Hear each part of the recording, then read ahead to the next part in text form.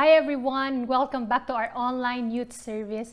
This is Coach Nikki and we just recently finished our series F2F wherein we talked about relational discipleship. And for tonight, we have a message that I hope and I pray that it will help us, especially next week. We're already gonna have our Holy Week. And maybe for some of you, nagpaplano na kayo, maybe family nyo or with friends, anong gagawin nyo during Holy Week. Maybe for some of you, staycation lang kayo, stay kayo at home, spending time with your family. Maybe for some of you, you really have a plan to go out of town and spend the Holy Week with friends and family. Whatever that is, ang prayer ko for all of us is that the Holy Week will also be a time for us where we can strengthen and cultivate our relationship with the Lord. I hope that we will take the time. Kung dati, ang sinasabi natin, naku, wala akong time magbasa ng Word ni God or mag-pray kasi ang busy, ang daming ginagawa sa school.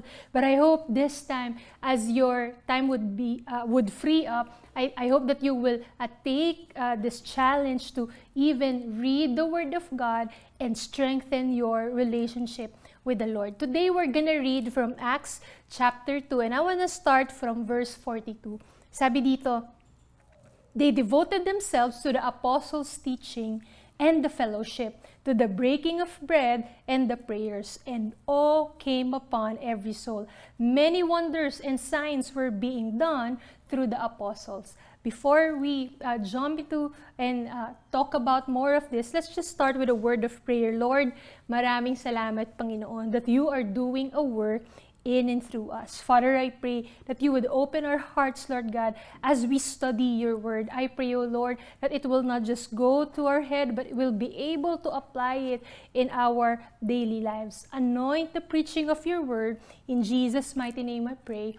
Amen and amen. So, a quick background for all of us. We are read from Acts chapter 2. And this is actually an account kung ano ba yung nangyari to what we call the day of Pentecost. Pentecost was during the time when the Holy Spirit came upon the people of Israel. In fact, not only those people, pero everyone who were there, they started to receive the Holy Spirit.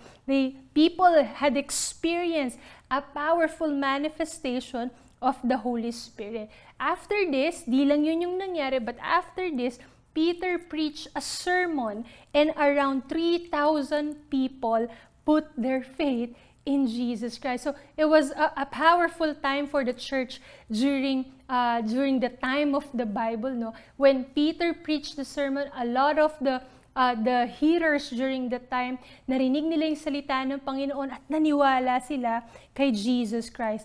After hearing the love of the Lord and the sacrifice that He had done for us, they put their trust in Him and they wanted to know more about Jesus Christ. Not only that they received Jesus, but the church, sabi dun sa Acts chapter 2, they grew in number. But not only that they grew in number, but they also grew in their devotion to God and their relationship in community. And actually, that's my prayer for all of us as we talk about Acts chapter 2, verse 42 onwards. I hope and I pray that just like the early church, we will also have that heart to grow more in our relationship with God and the community, the church community that God has placed us into.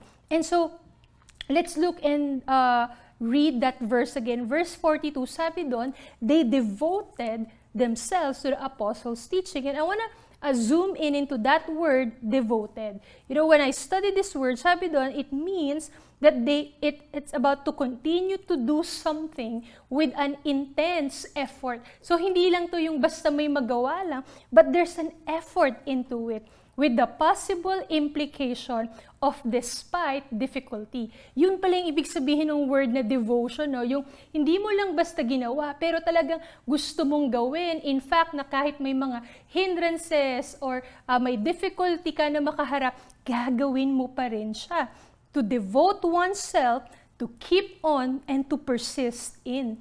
Another definition of this would be to stay in a fixed direction. O yung hindi ka mababaling sa left or sa right, pero focus ka to the direction that you have set. In ASND or ang salita ng Diyos, the Tagalog Bible, sabi doon, yung translation, sabi doon, naging masigasig sila. Okay, the word masigasig, I believe it's the word to persist, to endure, even in difficulties. So, the question is, where did the early church devoted themselves? Okay? Saan ba nila dinevote yung sarili nila? Sinabi rin yun sa verse 42. Sabi doon, they devoted themselves to the apostles' teaching, to the fellowship, to the breaking of bread, and to prayers. Okay? And so, these are the things when we say apostles' teaching, kasi during that time, wala pa namang Bible, right? And so, when they say they devoted themselves to the apostles' teaching, big sabihin, masigasig sila. Okay, they persist in hearing, in studying the Word of God through the apostles. Kasi during that time, the apostles were the very people who have witnessed yung life ni Jesus Christ. They have witnessed yung mga miracles, yung signs and wonders na ginawa ni Lord. And they have witnessed, okay, the crucifixion of Jesus Christ, how He was beaten up, and His, not just that, His burial, and even His resurrection. And so these people were very eager, that to the point that they devoted themselves to hear the Word of God, to the breaking of bread with their fellow believers, and even to prayers. Now, here's a good question for all of us that we can think about. What are some of the reasons that people like us, or even the early church, devote themselves to something? Ano ba yung mga reasons natin that we can think of? Bakit nga ba tayo kaya nating mag-devote, no, ng panahon natin, ng oras natin sa ibang bagay? You know, when I was thinking about this question, I have some few answers here, and maybe some of you would agree. You know, one of the reasons would be dahil alam natin yung value, okay? May halaga itong bagay na to or itong tao na to, kaya willing tayo, no, na i-devote yung everything that we have towards this particular person or a thing. Okay? I think another reason would be the benefits that we could get after we devote ourselves into this, or yung what we can get from this, no? Or maybe for some of us here, one of the reasons why we devote ourselves to something or to someone, kasi kasama na dun yung emotions natin, feelings natin, yung love natin, involve yun in our devotion, even in our loyalty. But I think most of us, we devote ourselves to something or to someone because of the object of our devotion. Okay, yes, value, yes, benefits, emotions, everything involved. But I think yung nagde-decide tayo to put our devotion to something or to someone is because of that object of devotion. Sino ba to? Or ano ba tong bagay na to na dine-devote natin yung sarili natin or yung panahon natin with? You know what?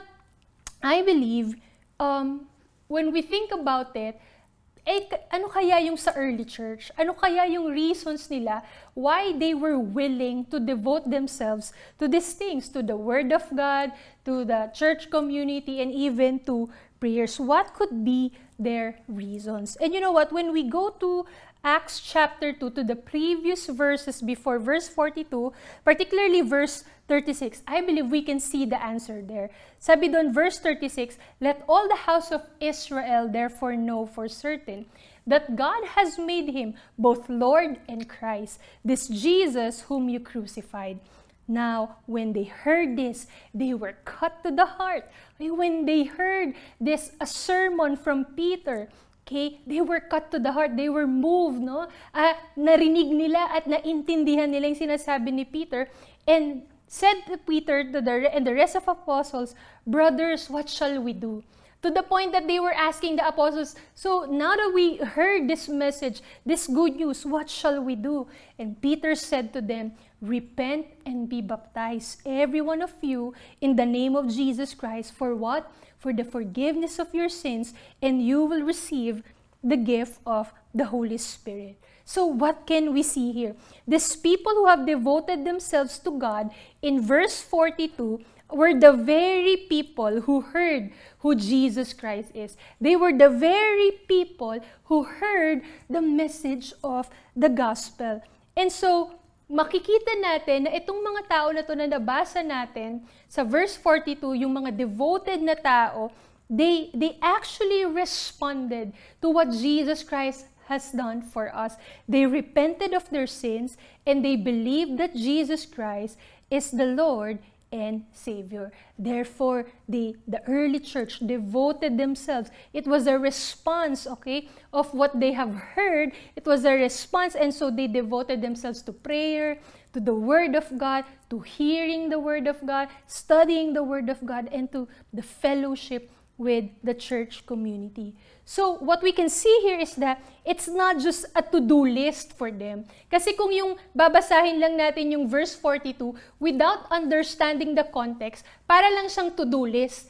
Maybe it's a religious thing. Tulad ng ibang religions, basta gawin mo lang yan and then okay ka na. No, let's not make a mistake. The reason why they devoted themselves to these things, it's because first, they have heard the gospel and they responded to the gospel. It was not a to-do list, but because their hearts, after hearing the word of God, were being transformed, and there is now no other way, no other best way to respond to the goodness of God, but to live their lives for the Lord. Now, bakit natin pinag-uusapan to? Why is this so important for us to know itong context na to? It's because of this. Anything that we do for God, okay, specifically like in this context, no, the spiritual disciplines that we call reading the Bible, praying to God, fellowshipping with believers, include na rin natin fasting or worship. Anything that we do for God should be out of devotion and not out of obligation. Out of devotion and not out of obligation. What do I mean by that? I hope, no, when we do these things for the Lord, when we read our Bible, it's not like a to-do list na, okay, di pa ako nakapagbasa ng word ngayon, kailangan magbasa na ako. Pero sa totoo lang, ang layo naman ng heart natin kay God. But I hope every time that we do, whether we pray, or we read the Bible, or we fast, or we worship, it's out of that love that God has for us, and out of that love that we have for the Lord. Na Lord, sobrang buti mo. Lord, grabe yung ginawa mo sa cross for us. Even though we are undeserving, and yet, Lord, you have forgiven all of our sins when you died on the cross for us. You know, that's why this is a great thing to remember and to do, especially this Holy Week. Kasi ngayong Holy Week, inaalala natin kung ano ba yung ginawa ni Jesus Christ para sa atin. Yung nabuhay siya, namatay siya, at nag-resurrect siya. Di ba? After 3 days, ano ba yung implication nito? Ano bang importansya nito sa buhay ng bawat isa sa atin. And I hope through this Holy Week we'll be able to see the goodness of God, the love of God, the mercy and the grace of God through His Son, Jesus Christ. Anything that we do for God should be out of devotion, not of obligation. No, for this message tonight, we'll focus on just 2 things. No? Nabanggit ko to kanina, spiritual disciplines. No? We're gonna focus more on reading the Word and praying to God. And I believe many of us have heard about this already. No? Bilang Kristiyano, dapat nagbabasa tayo ng Bible. Bilang mga tagasunod ng Panginoon, dapat matuto tayong magdasal. But many of us also, no, even though we've heard this many times, or these teachings many times already, many of us still don't do it. And the question is, bakit kaya? Bakit kahit ilang beses na natin narinig na dapat nagbabasa tayo ng Bible at dapat nagdadasal tayo sa Panginoon, bakit ayaw pa rin nating gawin? You know, I want to share a story for all of us. When I was young, honestly, because the reason for me that I don't read the Bible or I don't pray to the Lord, no, when I say prayer, yung prayer talaga na personal, hindi yung kinabisado lang. Okay? When I was young, I didn't do it because I didn't find it interesting. Okay, wala yung interest ko doon. I didn't see myself as a what? A religious person. Yung feeling ko nung during the time when I was young, ay para sa mga religious lang yan. Okay, yung mga banal, ganyan, o yung mga palaging nagsisimba. Or, yun nga, I don't consider myself as a religious person. And so, hindi siya nagme-make sense para sa akin. Or, baka for some of you, baka ang experience nyo is that may nagsabi sa'yo na, ay, hindi mo naman maintindihan yan kapag nagbasa ka ng Bible. O baka may nagsabi sa'yo, suspat, dasal-dasal ka pa. Eh, ganyan naman yung ugali mo. And so, maybe for some of us, doon ka na-discourage. Kaya at a young age pa lang, ayaw mo magbasa ng Bible or may mindset ka na hindi para sa akin yan. But going back to my personal story, you know, as I look back into it, kung bakit nga ba ako hindi nagbabasa ng Bible or nagdadasal during that time, I think that most of the reason of why I didn't do it, it's because I didn't understand and I didn't know the value of reading the Word of God and praying to Him. Okay?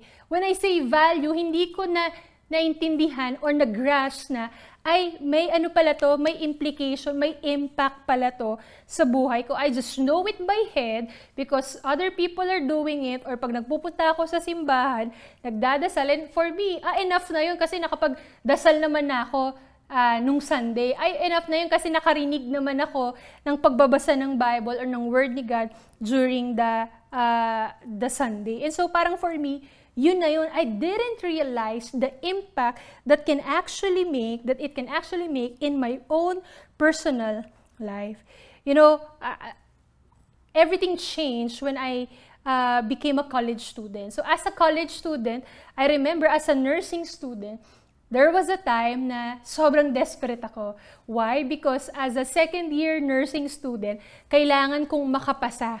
Okay, makapasa sa battery exam namin, yung grades ko kailangan okay. And so parang lahat na ng pwede kong gawin just to make sure na makapasa ako, ginawa ko na. And so out of desperation, yung motivation ko is na, ay sige, magbabasa ako ng Bible everyday consistently para maka-earn ako ng points kay God. The more that I read the Bible, the more that I pray, I think the more that I will have the chance to pass nursing. So, iba pa nga yung motivation ko. Pero alalang-alala ko pa noon during that time that every time I read my Bible, sobrang parang amazed ako. Bakit parang saktong-sakto yung nabasa ko for today, for the situation that I was in during that time.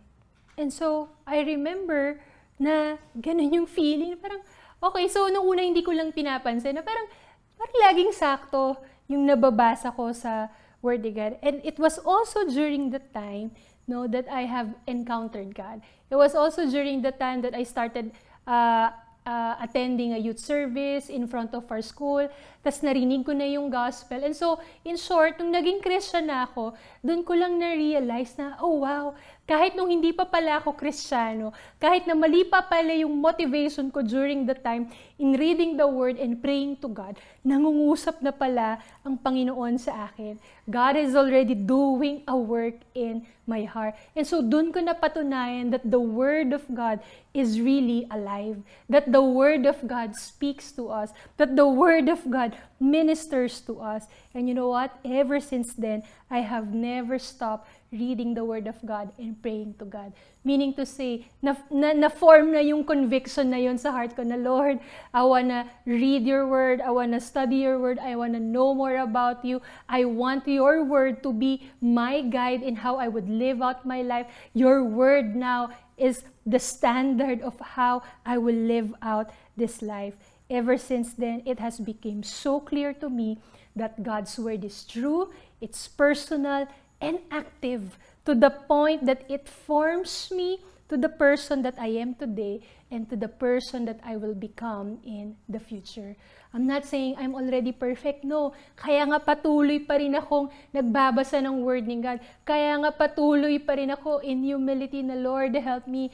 I would pray to the Lord, Lord, you know my weaknesses. Lord, I need help on this. Lord, guide me. It's the relationship, all the more was strengthened through the Word of God and prayer. And you know what? just like the early church. In fact, yung verses na binasa natin kanina, makikita natin doon as we continue. Acts 2 verses 44 onwards. And all who believed were together and had all things in common. They were selling their possessions, belongings, distributing the proceeds to all as any had need. And day by day, attending the temple together, breaking the bread in their homes, they received their food with glad and generous hearts, praising God, having favor with all the people. And the Lord added to their number day by day those who were being saved. You see, the early church, not only did they love God, but they also loved one another. Not only did they share their time and food with one another, but they also shared their lives. They worshiped God together, welcomed people in their homes, and they sacrificially gave to those who are in need. You see, what can we see here? May nangyari sa puso ng early church, no? Wala naman silang pakialam nung una sa isa't isa. They're strangers. So, 3,000 people, imagine, no? Added to the church. Di naman nila kakilala lahat. But because they were added into the church, but because they received the Word of God, and because they devoted themselves, no, to the Word of God, and they would pray together, now they started to share their lives with one another. Now they started to love one another, even though they are strangers, even though they are from different families, even though they are from different backgrounds. Something has changed in them. You see, word and prayer leads us to know God deeper. Word and prayer forms us, molds us inside and out to the person that God wants us to become.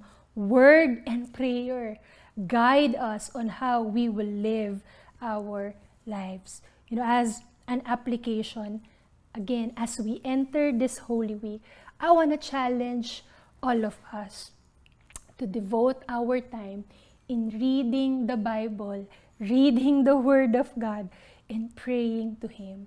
You know, I think maybe for some of you, may Bible kayo dyan sa bahay. Alam ko, makikita nyo yan. Either nasa ilalim ng kama nyo, sa cabinet, naalikabukan na. No, kunin nyo yung Bible na yan kasi may purpose yan. Okay? Kunin nyo yung Bible na yan kasi may impact yan sa buhay natin. Hindi yan display lang sa mga cabinets natin. But once you open the Word of God and sincerely seek God and sincerely ask, Lord, gusto kitang makilala. And sincerely, Lord, gusto kitang maintindihan at gusto kong malaman yung mga plano mo sa buhay ko, Lord God. I know that the Lord will answer us and will minister to us. I want to pray for two groups of people. First is this, those who are already believers or may faith na kayo kay Jesus Christ. Tinanggap mo na ang Panginoon bilang iyong tagapagligtas, no? At ang iyong Panginoon. You know, I want to challenge you, don't stop. Never give up and don't quit. You know, sa totoo lang, maraming distractions, maraming kukuha ng oras natin, and hindi yan matatapos. Now, estudyante ka, busy ka, guess what? Pag nagtrabaho ka na, pag nagkaroon ka na ng sariling pamilya, mas busy pa ang buhay natin. And so, if your excuse is, wala akong oras, wala akong time, kailan pa darating yung oras na yon? But we can always make time, especially if we know that something or someone is valuable to us. If you're a believer and your conviction is that my most important relationship is my relationship with God, and so you will make time. You will make time to read the Word, to eat the Word of God. When I say eat the Word of God, yung ina-understand din natin. And merong desire to be in the presence of God. There's that desire na, Lord, I long for you, I want to seek you, and I want to listen to you. And so devote your time. You know, I want to challenge you.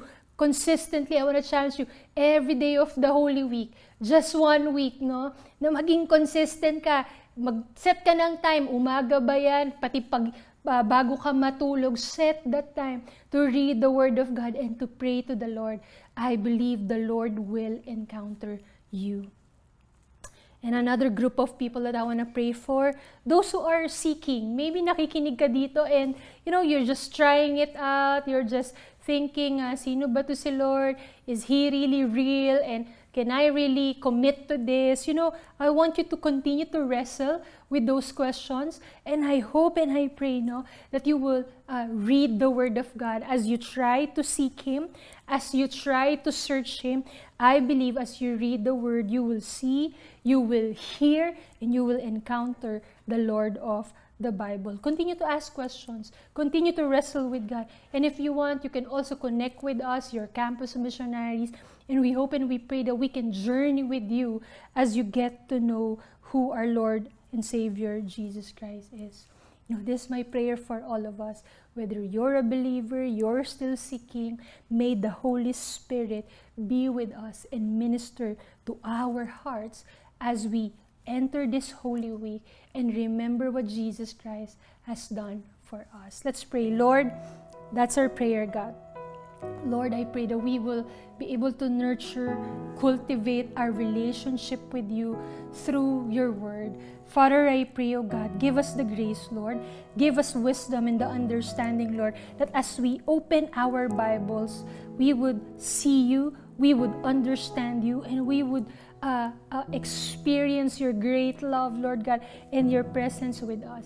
I pray, O Lord, that you create that hunger and thirst in our hearts to seek for more of you, to desire for more of you, O Lord. I pray, O God, that you silence the schemes of the enemy, Lord, that will distract us or that will hinder us in coming to you. Lord, in the name of Jesus, wherever our students are, Lord, be with us.